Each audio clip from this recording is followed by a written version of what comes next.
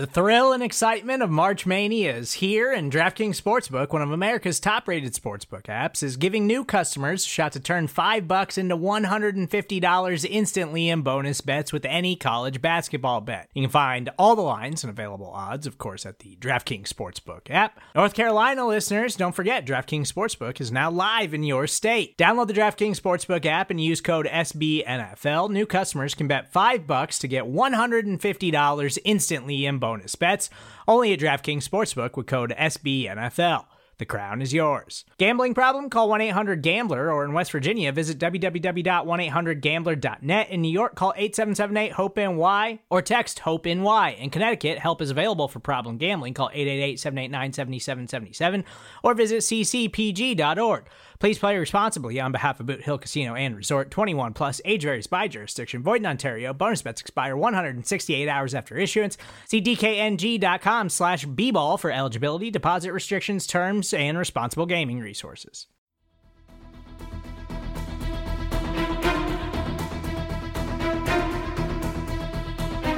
Hello, Bleeding Green Nation, and welcome back to another edition of Eye on the Enemy, powered by SB Nation and Bleeding Green Nation. I'm your host, John Stolnis. You can follow me on Twitter at John Stolnis. Coming up, I'm going to talk to Cody Benjamin, NFL writer for CBS Sports, in just a few minutes, and we're going to cover a whole wide range of issues, dealing with the Eagles, of course, which free agents he expects them to keep, and how he sees them using some of their early round picks, get his thoughts on the coordinators that have been hired by the Eagles over the last few weeks. But we're also going to take a look around the NFL, and specifically the Giants. We'll look at some of the quarterbacks who could be changing teams, and he has a potential trade that he thinks would make a lot of sense for the Eagles. So we'll talk to Cody about all that in the next few minutes, and I'm going to give you some thoughts here coming up about Daniel Jones, Derek Carr, Geno Smith, Aaron Rodgers, all the franchise tags. Lots of intrigue as teams are getting their rosters prepared for free agency, which begins next week, or at least the legal tampering portion of free agency, which begins early next week. And right now, teams have an exclusive negotiating window with their own free agents, and we'll see over the next few days whether or not the Eagles are able to get some deals done. My guess is if the Eagles do get some things done, it's with some of their long-standing veterans, the guys like Jason Kelce. I imagine we'll get an indication from Kelce at some point in the next few days, probably on his social media account, as to whether or not he plans to retire or come back. My gut feeling is with Jason Kelce, I think he's absolutely coming back. I just feel like he had a lot of fun in 2022, playing with Jalen Hurts, watching him improve, the way the team ran the ball, the offense, the way it worked. He is still at the very top of his game. I know that he says there are things he can't do now that he used to be able to do, but whatever it is he's doing, he's made up for it, and Jeff Stoutland has got the offensive line playing like a well-oiled machine. I know Cam Jurgens is there ready to take over when Jason Kelce retires, but if you're going to sit here and tell me that you think the team would be better off without Jason Kelce, which I'm not even going to give. I saw this online when a radio host had this opinion, and I can't even. It's, you know, how that enters your brain, and it comes out through your fingertips and out your mouth so that you're putting that stuff into the world. It's beyond me how you could look at Jason Kelce and think the team would be better off if he retired. But it's hard to fathom. Anyway, I think Jason Kelce will be back. I think the Eagles should welcome him back with open arms, and I think that's something that will happen in the next couple of days. We'll find out one way or the other, whether he retires or whether he's coming back to the Eagles. And I think if they bring back a player like Fletcher Cox, Brandon Graham, I think there's a good chance both those guys are back for much smaller deals. I think they can bring Brandon Graham back on a one-year deal for about $5 million, and my guess is Fletcher Cox probably gets something close to that. I will say I'm not paying Fletcher Cox more than $5 million. I'm giving Brandon Graham and Fletcher Cox a similar contract. I don't know if that's realistic, but if I'm Howie Roseman, that's where I'm going with those two guys. And I don't know that I would see them signing anybody else during this exclusive negotiating window, but I do think that we will see decisions. If those guys are coming back, it will happen sooner rather than later, before the legal tampering process starts. As far as the big name guys, I don't see any of those guys re-signing with the Eagles before the legal tampering portion of free agency begins. My guess is that their agents are going to want to talk to a lot of different teams and see what else is out there, which is why the Eagles have let them hit free agency. It's one of the reasons why Howie Roseman did not negotiate during the course of the season. He didn't want to show favoritism towards any one of the defensive players. He was worried about the team chemistry during the course of the season. And while that means that right now the team is maybe sweating it out a little bit with CJ/GJ or Bradbury or Hargrave, I think everybody realizes Bradbury is probably gone. I think most people are holding out hope that one of Hargrave or CJ/GJ will return to the defense in 2023 and beyond. But typically, the Eagles will re-sign these guys during the course of the regular season, but in this case, they didn't. And I think Howie has said it was basically they didn't want to make it appear like they were showing favoritism or picking one guy over another guy and risk messing with the camaraderie in the locker room. And given the fact that the Eagles made it all the way to the Super Bowl, they were one stop, one unlucky bounce, one play away from potentially winning the Super Bowl. I can't fault Howie Roseman for his logic and how it all worked out. The goal is to get to the Super Bowl. The Eagles did that. They almost won that game and really showed that they were just as good a team as the Chiefs on that field on that day. And so I think Howie Roseman was right in what he did. And now, of course, you pay for that by allowing other teams to enter the negotiating process and driving up the price. And so if you want to keep Hargrave, if you want to keep CJ/GJ, it might cost you a little bit more than you might have had to pay during the course of the regular season, when they typically will do contract extensions for players that they know they want to keep. But we'll get some of those answers over the next few days, and then of course next week when free agency begins. And there are players who played for other teams who are hitting the free agent market who might be on the ascension. You know, when it comes to free agency, I don't like paying for past performance.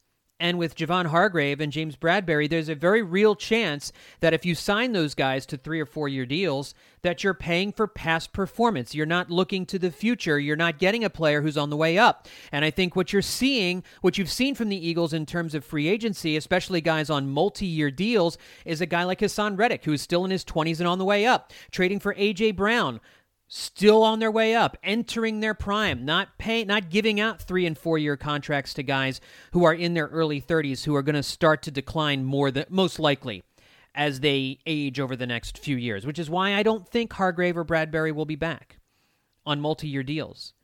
The Eagles just don't do that all that often. And my guess is that they have a scouting department that is looking at some of these players that have become free agents from other teams, or guys who might be available in trade like a CJ/GJ, who are young, who are on the way up, which is why I think a free agent deal is most likely to happen with Chauncey Gardner-Johnson. Because of his age, because he's an ascending player, because I think you could look at him and say, no, I don't know that his 2022 season was as great as the numbers look, but you can see a guy who is on the way up, who is an emerging safety in this league, who can also be a slot cornerback when Avonte Maddox goes down. And we don't know exactly what Sean Desai's defense is going to look like, but the Vic Fangio defense asks a lot of your safeties. And if you're going to give a 3 or 4 or 5 year deal out to a player, you want it to be somebody who's in their mid-20s, who you believe still has room to grow. I don't think that's Hargrave or Bradbury. I do think that's CJ/GJ. And although the safety position is not as important a position or as valued a position as the defensive line or the cornerback position, I don't think they want to give out that kind of money to players who aren't going to potentially age well. And so you'll look to build those positions in the draft more than likely. Or there might be a defensive tackle on the free agent market that you're looking at. So we're going to talk to Cody about the Eagles free agents and what he thinks about all this coming up here in the next few minutes. I do want to take a look around the league. Some as you know, this podcast is called Eye on the Enemy for a reason. We want to keep an eye on what's going on outside of the Philadelphia Eagles and keep you clued in on what's going on around the NFL and how it could impact with what's going on here with the Birds. And we're going to first take a look at a team within the division. The New York Giants, very busy this week, signing Daniel Jones to a 4-year, $160 million contract, $40 million a season by average annual value. Now, of course, you're playing all kinds of fun cap games, so I think he's only going to cost them $19 million against the salary cap here in 2023, but eventually you pay the piper for a deal like this. It's not all guaranteed, obviously. $82 million the first 2 years of this deal, $94 million guaranteed at signing. There are also $35 million in incentives built into this contract. Again, first-year cap number of $19 million. If they had used the franchise tag on Daniel Jones and say they just wanted to get one more look at Jones before committing to him for multiple years, they could have done that. I know there are some people calling for the Eagles to do that with Jalen Hurts. Not going to happen. It's a different situation. Jones is at the end of his contract. Hurts still has one more year left on his rookie deal, and the Eagles could conceivably franchise tag Jalen Hurts next year, but they don't do that. The Eagles did not franchise tag any of their plethora of free agents, which they could have done, but they don't like doing the franchise tag. It causes animosity a lot of times in most cases, and the Eagles would just rather either sign a player or let them go, and I understand that. If the Giants had used the franchise tag, Jones would have cost them $32 million against the cap this year, which is just a number you cannot pay Daniel Jones. So he's going to cost them $19 million, but at some point, that number is going to jump up into that range, $40 million a season by average annual value. So you know Jalen Hurts is getting at least 45, if not, again, we're talking upper 40s, low 50s for Jalen Hurts. And again, this is not really a contract that I think affects the Joe Burrows of the world. It doesn't necessarily affect the Justin Herberts of the world or the Jalen Hurtses of the world, I think, because everybody recognizes Daniel Jones is a tier below. I'm thrilled about this because I don't think Daniel Jones is all that good. He's a serviceable quarterback, right? He's kind of like a Kirk Cousins. But with Daniel Jones, we know that this Eagles team, even as improved as Daniel Jones was under Brian Daboll this year, we know there's a ceiling there. We know that Daniel Jones can only get to a certain level before maxing out. And we know it's a level the Eagles can beat him at. So and the Giants are caught in a position where they either go back to being a bad team again for the next few years as they search for a true answer at quarterback, or they do this with Daniel Jones and hope that they surround him with enough talent to make it work. And they did that by also giving the franchise tag to Saquon Barkley. Again, one of two teams in this division that decided to use a franchise tag on a running back. Makes a little more sense for Saquon Barkley given his age and given the fact that Daniel Jones really does need some premium talent around him, and Saquon had a great year. But, man, the Giants just continuing to do things in a way that Dave Gettleman used to do, and I know Joe Schoen is a smarter guy. The Giants are definitely headed in a better direction, and based on what they did last year, man, I don't know if maybe making the playoffs and winning a playoff game doesn't hurt them more long term. I mean, if they'd have won 5 games this year, you could have made a decision on the quarterback and, taken it down to the studs and started over. Couldn't do that. Daniel Jones played just well enough to make them keep him around for 4 years, $160 million, $40 million a season. Again, he's not going to probably play all 4 years of that deal. They'll restructure. They'll move some things around. NFL contracts are never the numbers that they appear to be, but an interesting move by the Giants, to say the least, one I think Eagles fans are very happy with. Derek Carr, the Raiders quarterback, was traded to the Saints. I was wondering where he ranks among NFC quarterbacks, and right now, of course, we all have Jalen Hurts as the number 1 quarterback. I would probably have him slotted in. I think Dak is the number 2 quarterback right now. If Aaron Rodgers comes back to the NFC, I have him at number 3, but I don't think Rodgers is coming back to the NFC. I think Rodgers is going to go play with the New York Jets. Seeing some reports here on Friday as to whether or not Aaron Rodgers wants to play in New York, and given the fact that he's Looney Tunes, it's certainly possible that he would rather lie low in a media market. That I know Aaron Rodgers likes to put himself out there. So maybe the media market isn't that big a deal. But he's not going to get the kind of latitude that I'm sure that he gets in Green Bay, Wisconsin, where I think a lot of the fan base loves Aaron Rodgers because of what he has done for them. He's an icon and a legend, and I don't think he's going to get that kind of grace with some of the stuff that he does in New York. I mean, he's just a quirky dude. I mean, I said he's nuts a little bit earlier. I'm not going to go that far, but he's a quirky dude, right? And I don't think he's going to get that kind of leeway in New York. They're going to be all over him. I don't think Aaron Rodgers wants that kind of attention. Aaron Rodgers likes to bring attention upon himself in the way that he wants to. And when you go and play in a place like New York, I think it's a perfect fit football-wise. What he would do to the Jets, making them a marquee franchise once again, the NFL is more fun when the Jets are a marquee franchise, I think. And it hasn't been that way for a very, very long time. But I would love to see Aaron Rodgers first get out of the NFC and go over to the AFC for one. But I do think it would make the Jets a more fun team and make them a really fun story in the NFL. As far as where Derek Carr ranks, I think he's probably... I guess it really depends on what you think you're going to get from Matthew Stafford this year. I think if you get old Matthew Stafford, I think you're probably looking at Stafford as the third best quarterback. He might even be the second best quarterback in the NFC behind Jalen Hurts with Dak number 3. And I think that's about where you're talking about Derek Carr, right in there. I'd put him ahead of Jared Goff. I'd put him ahead of Kirk Cousins and some of those other guys. I'd put him ahead of Geno Smith, who re-signed with the Seattle Seahawks this week. I think that's about where you're slotting in Derek Carr.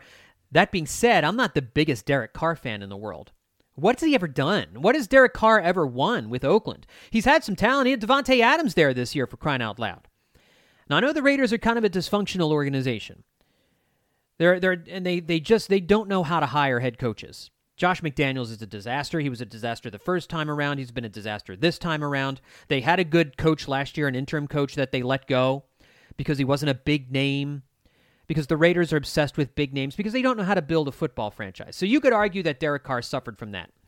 But he's not going to a place in New Orleans where he's going to be surrounded by top talent. Alvin Kamara is not the same guy he used to be. The wide receiver situation in New Orleans is not what it used to be.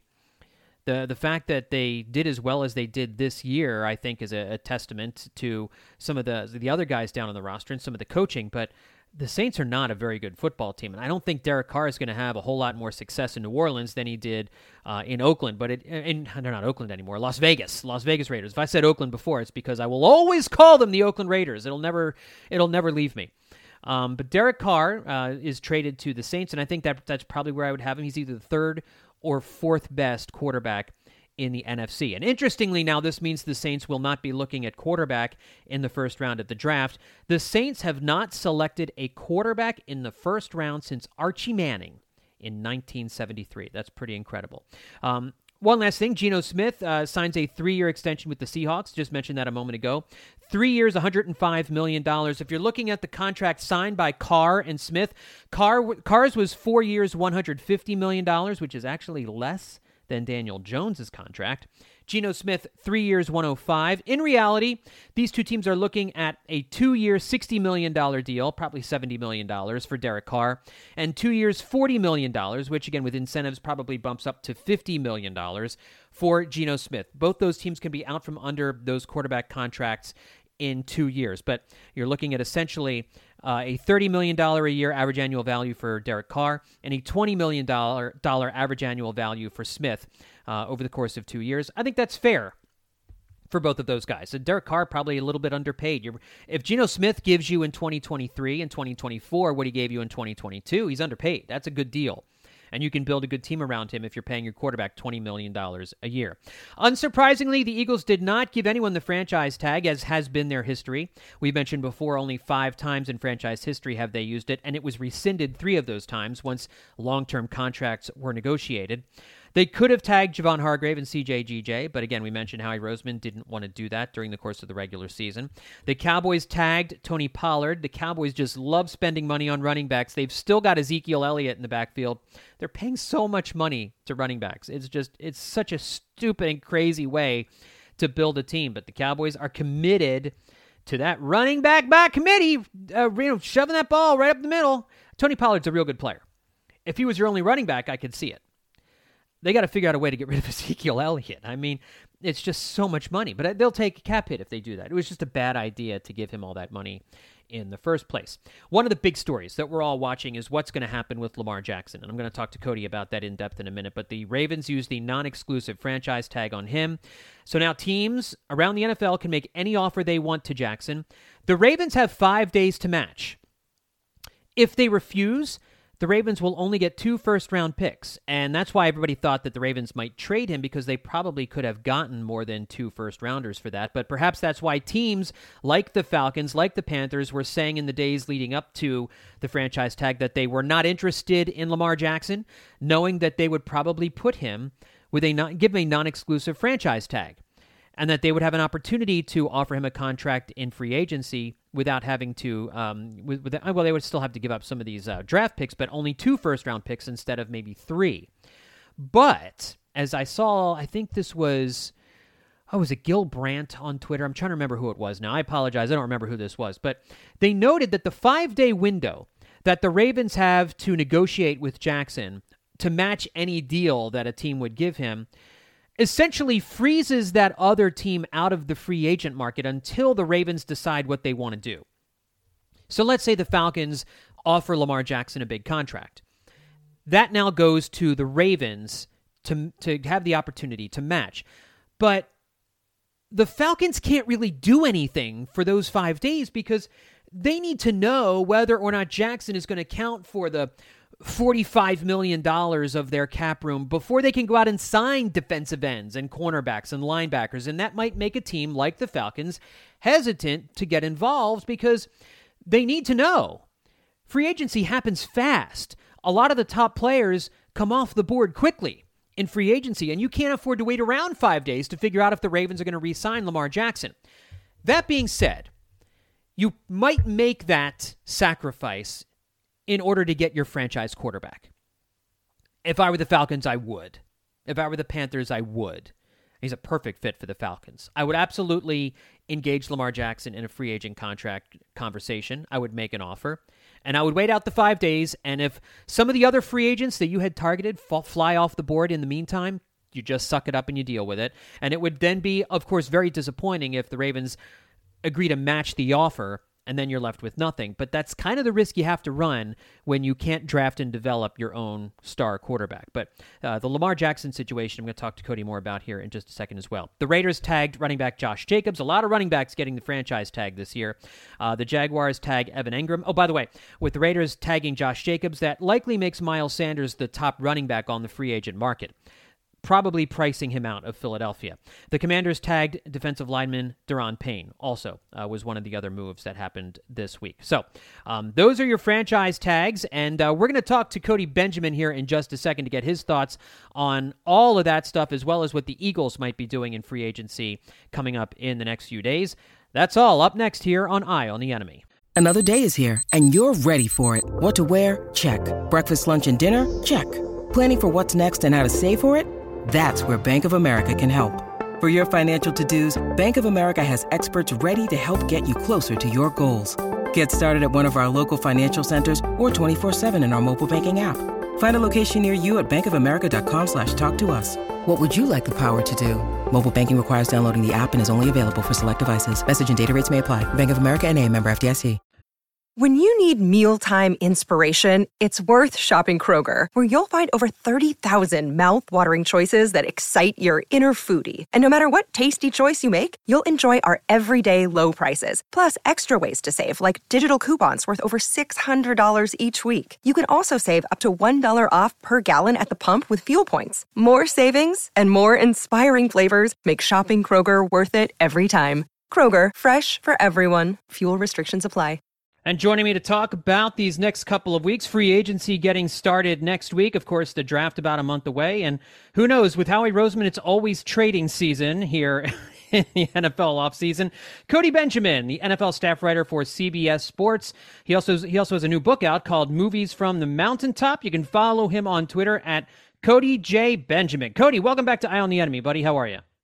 I'm doing well. And whenever you do these intros, I feel like I'm reminded how you have like such a perfect radio voice. I don't have that, but it honestly, like genuinely, it is a pleasure to hear your voice and be back talking with you. Well, that's very nice of you, buddy. I appreciate that. Thank you. I guess it's a it's a career not misspent then, which I'm glad to hear. Hey, and real quick about the book, what's it about? How do people can get it on Amazon, right? Yes. So yeah, I appreciate you mentioning it. Movies from the Mountaintop. It is not NFL focused, but I have a big passion and interest in movies as well. And so this kind of has essays from over 20 different authors, kind of touching on movies that moved them No. at a deep level. And so it could be a superhero movie, could be a romantic comedy. There's 100 different movies that are touched on in this book. So yeah, you can find it on Amazon. Cool. That sounds like a lot of fun. Well, we're going to focus on some football here over the next few minutes, and specifically the Birds. And let's talk about free agency, because that is the next thing here on the NFL calendar. Legal tampering starts next week. Right now, teams have exclusive negotiating windows with their own pending free agents. And of course, the Eagles have a ton of them. And I think the basic question that we need to figure out before we start looking elsewhere is, which Eagle free agents do you expect them to keep? Yeah, that's the burning question, because I think it's such a juggling act between these free agents. I mean, I think that the guys who aren't technically free agents, but will be by nature of their contracts, Brandon Graham and Jason Kelce. I mean, those guys to me are, I think everyone in Philadelphia could guess this, are pretty much locks to come back if they're playing. If they're continuing their career, which, all indications are Brandon Graham will continue. Jason Kelce probably more up in the air. That doesn't mean Brandon Graham wouldn't get interest elsewhere, but I just think that those guys, their heart is in Philadelphia. That doesn't always mean, we saw with Brian Dawkins years ago, doesn't always mean you're back, but I think in this case it is. Initially I thought CJ Gardner-Johnson, that's a guy that, they traded to acquire. They obviously waited. They didn't give him an extension right away. I think that his market, same with James Bradberry and Javon Hargrave, I think they're going to let all of them test the market. And, if one of them is available at a price that's reasonable, I think that they definitely consider it. But I don't see anyone besides Brandon Graham and Jason Kelce on their big list that to me screams they're definitely back. So I think it's going to be a little bit more of a patient game as far as internal free agents go this year. Do you think it'll be a disappointment if they don't sign at least one of Javon Hargrave, James Bradberry, or CJ Depends who they're getting. I think that, those guys may hit the market, but that doesn't mean, I've seen somebody, for example, like Draymond Jones from the Broncos. Now, he will cash in, but that's a guy who's similar to Javon Hargrave. Maybe you plug in at different spots along the defensive line, and maybe you're more willing to pay a premium price for a guy who's not, 30 years old. And that's, Hargrave is still probably in his prime, but Howie Roseman has tended to prefer paying big money to those guys that can grow with the roster. James Bradberry, that's a different circumstance. That's a guy who's available in May on a 1-year deal. I think he prefers those 4-year premium dollar deals, like Hassan Reddick. That's a guy who can actually grow with the program. So yeah, I think it'd be disappointing, but it depends who they're, if you let go of Bradberry, Hargrave, and CJ Gardner-Johnson, but you get back Draymond Jones up front and maybe a Byron Murphy at cornerback, I don't think it's that disappointing. Because the defense, as we saw at its lowest points, you can't do much worse. Like in the Super Bowl, they kind of, the Chiefs moved the ball up and down the field anyway. Yeah, there's not a whole lot. And maybe the addition of Sean Desai changes things. We don't really know a whole lot about what his defense would look like, because he's only had one season as a defensive coordinator, and with so much change potentially coming to the Eagles defense, it's going to kind of be up in the air. Given what you just said about players growing with the roster, I'm also wary of paying for past performance. And I know the Super Bowl window is open right now, so I think if you could tell me for sure that Javon Hargrave, or at least with a reasonable assurity, that Javon Hargrave and James Bradberry are going to give you in 2023 and 24 something close to what they gave you in 2022, I'm signing up for whatever. The Eagles have limited cap space, so they have to make a decision on which one of those guys they would bring if they wanted to do that. But I don't like the idea of paying for past performance. And as players age, as they get into their 30s, typically performance starts to wane. So in that case, it seems to me that CJ GJ would be the most logical free agent to sign to a 3 or 4 year deal, given the fact that he's in his mid-20s. But safety is not as important a position as tackle and cornerback. And then you also have the draft, which the strengths that it does have has strengths in these positions where the Eagles are losing some key free agents. So I think it's going to be a very interesting mix. And I wonder how much influence you think Sean Desai will have in talking to Howie Roseman and Nick Sirianni with what he wants to do with the defense into what kinds of players they decide to keep or to target. How much of an influence do you think Desai as the new DC will have in the direction of the moves the Eagles make in free agency and the draft? I mean, I can't imagine he'll have, certainly he's going to have some input. I do think it'll be a significant piece because the fact that they passed over, Denard Wilson, who worked under Jonathan Gannon and was well liked by, some key players on that defense, I think it could signal more of, what does this outside candidate want to do with the defense in terms of personnel? Because it doesn't mean that Denard Wilson, all of his guys were also Jonathan Gannon's guys, but they worked together. Those players that are on this current lineup, the Super Bowl run, they were familiar with Denard Wilson. This is an outside voice, so I think that they would welcome, theoretically. I mean, if they interviewed him and they want to bring him in, I think they're going to value his opinion. And so, yeah, and as going back to, you mentioned out of those three, yes, I think it does make sense that C.J. Gardner-Johnson, the fact that he can also play multiple positions, he can slide down into the nickel, he can stay at safety, kind of a light version of like what Malcolm Jenkins did, in the best, I guess, at his best. That's what you're paying for. The X factor with CJ Gardner-Johnson is, how much are you paying him? And then I think that the personality that he brings, Nick Sirianni really likes it. It's a feisty personality. You want it on your team when it's working in your favor. But that's another factor to consider. I think Hargrave, I think of those three, Bradbury is the one that most makes sense to let him test the market. Like he did his job. He did it to the best of his ability. You couldn't have asked for a better 1 year signing there. But the reality is, Darius Slay is also up there. You're going to at some point have to turn the page at cornerback.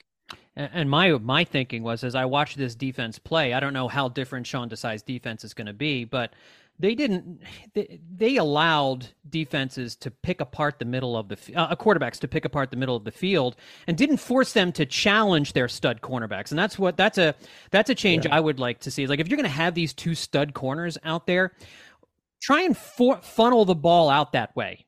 They just allowed quarterbacks to have too much access in the middle of the field where the linebackers and the safeties were. And I don't know how much you can do that scheme wise, but it just seemed like they allowed way too much stuff in the middle of the field, especially in the Super Bowl. But against elite quarterbacks, that was always the way every elite quarterback beat Jonathan Gannon's defense. And when you had Bradbury and Slay on the outside, I don't think they did enough to funnel the ball outside the numbers to try and take advantage of those matchup issues. So we'll see whether or not Sean Desai follows something similar to Jonathan Gannon or whether he's going to do something a little bit different, and personnel will certainly play a part of that. Thinking about the personnel, the Eagles have 2 first-round picks, one very early in the first round, one at the very end of the first round, and they also have a second-round pick. How do you see the Eagles spending those picks? Maybe not specific names of players, but generally speaking, what are they targeting in those spots?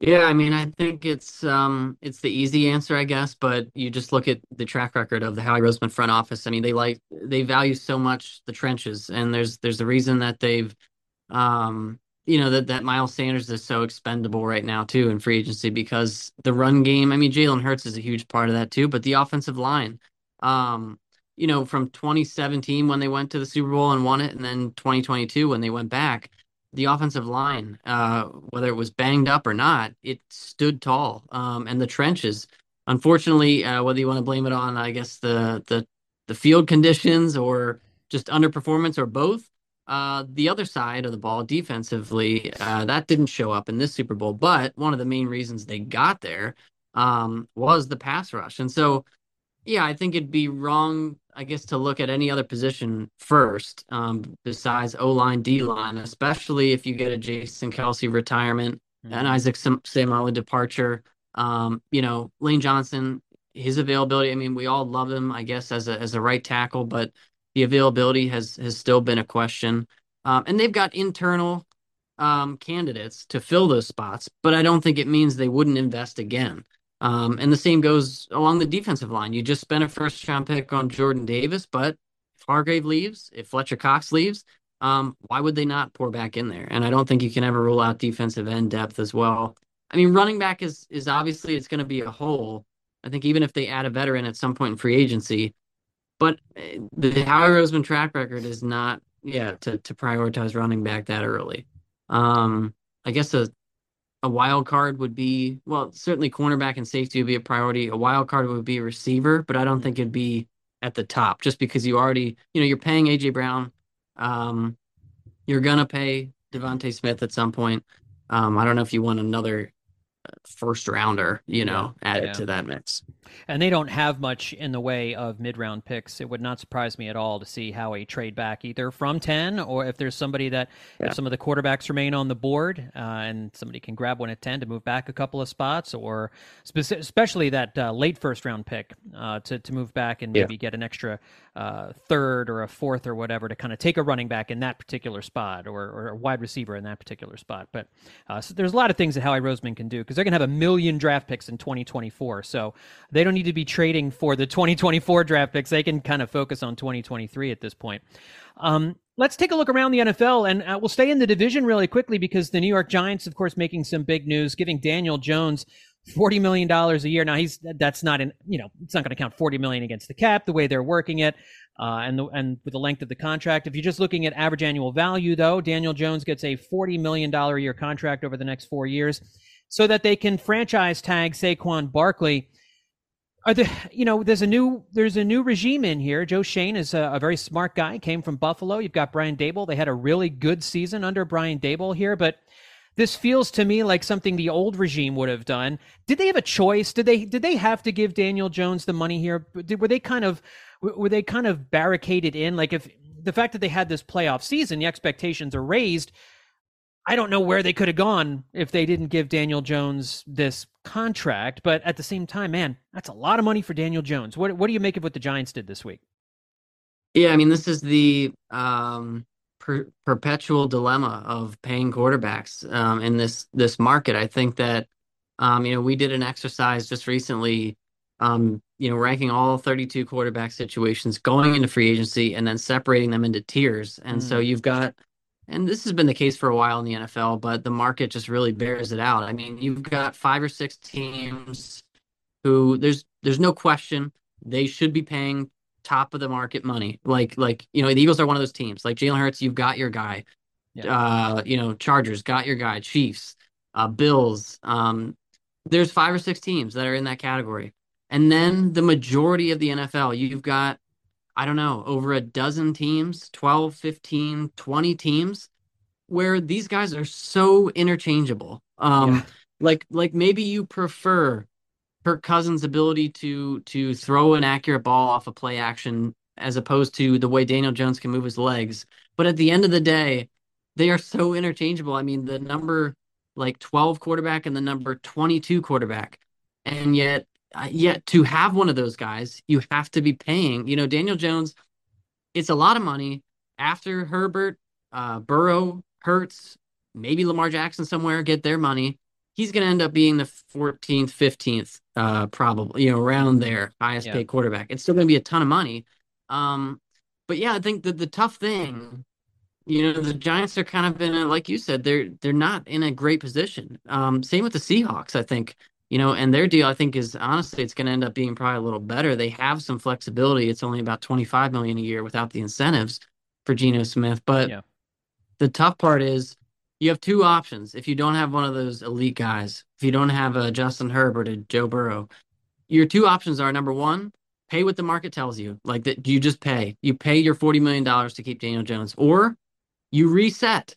But when you reset, you risk now, maybe we're not in the playoff picture for a year or 2. Maybe my job is now on the line in a year or 2. Maybe the fans aren't as interested, even though they say, oh, we'd rather reset. Do they really want to watch a 3 or 4 win team next year? Yeah. I just think, you either you commit to the guy you have, or you reset, but you risk you risk not being just in the wild card picture Right. for a year or two. You risk that job security. So I think the Giants were in an impossible spot. The one thing that they can take solace in maybe is that Daniel Jones is still young. He's not Geno Smith who's already in his 30s. He's younger. He can move. Um, and maybe you get him a better supporting cast. I mean, finally get him a number one receiver or a sturdy offensive line. Then you're maybe working with something. So you mentioned, having that guy that is your guy moving forward. Derek Carr always seems to be one of those guys that's a bit polarizing. There is a camp of Carr fans who believe he is one of those guys, that you pay and you're happy about paying, and not a Daniel Jones type situation. He's now going to be coming to the NFC, now on the Saints.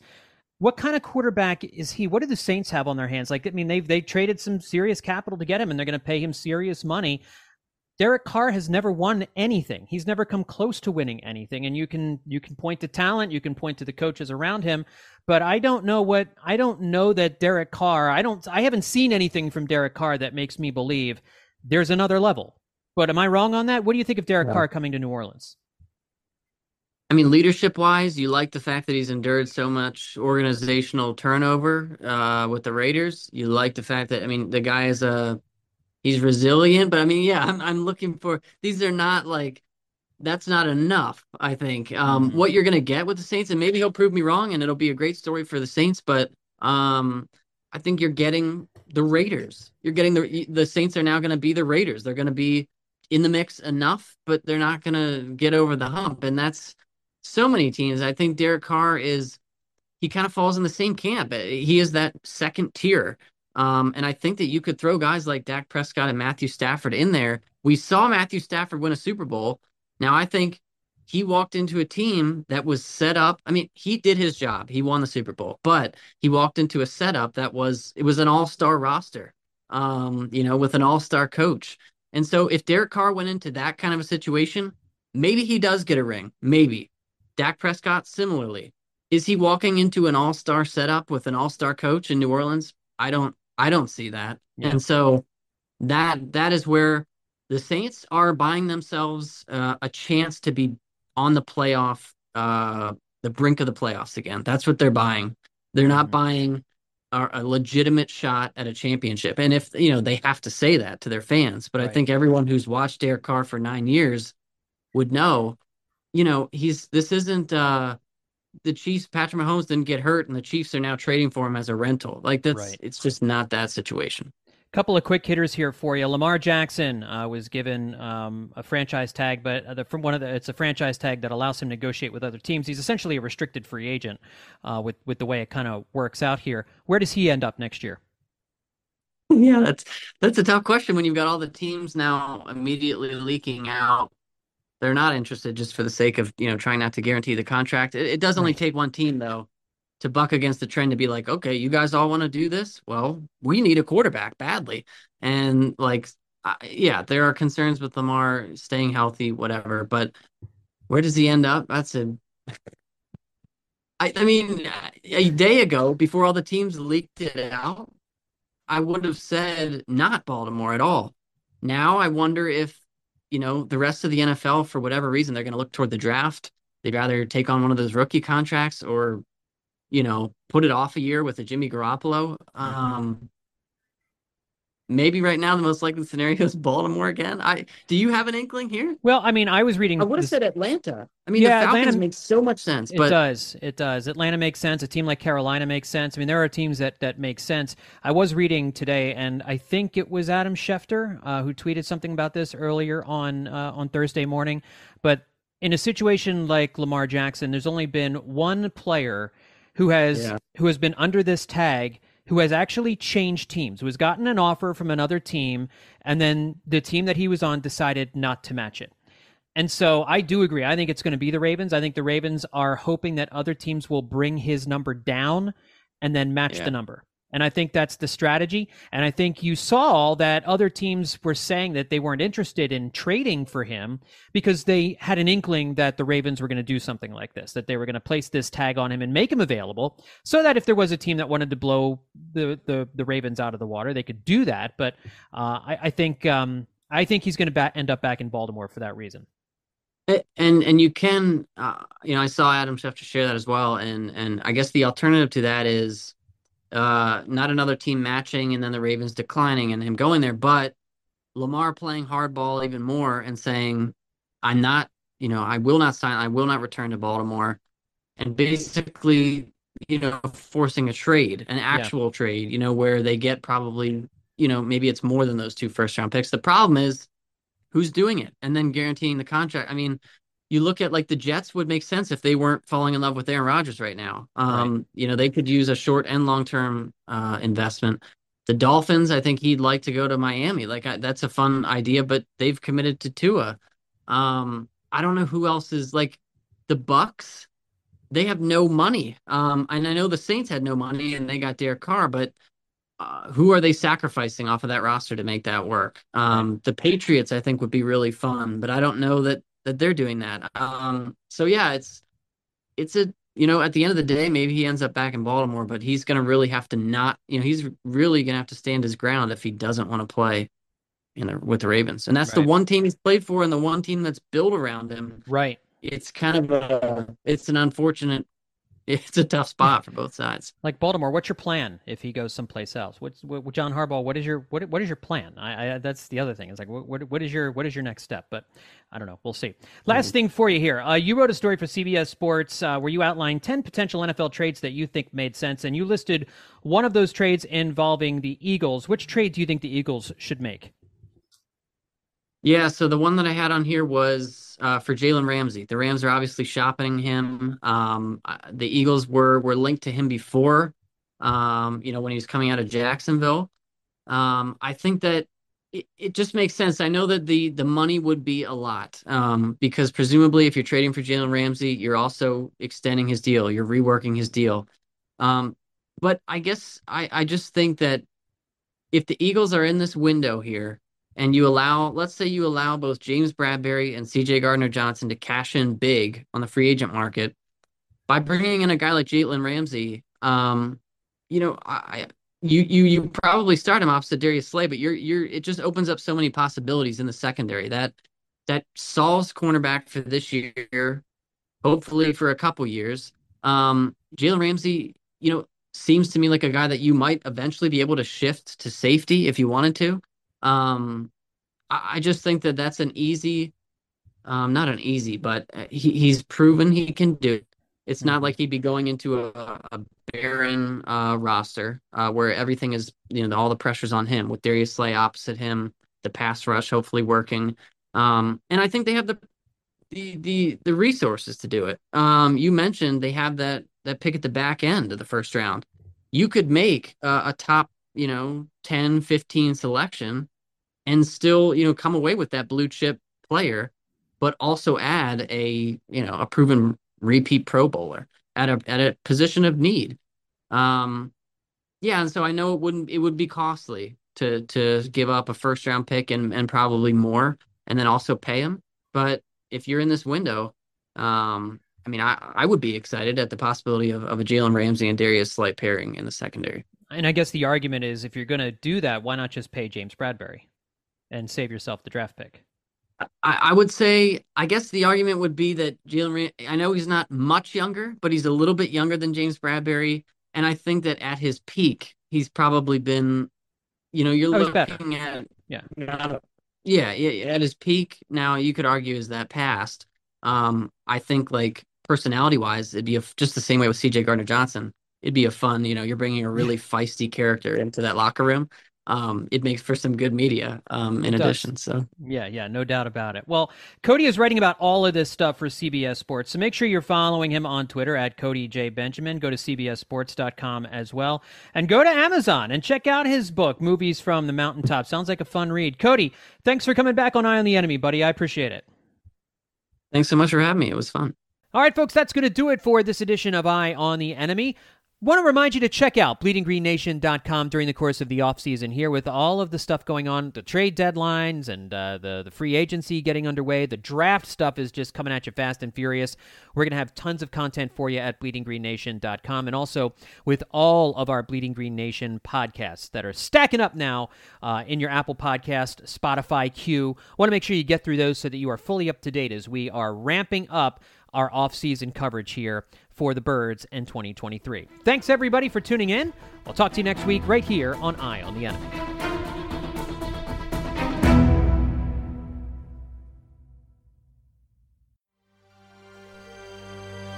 BGN.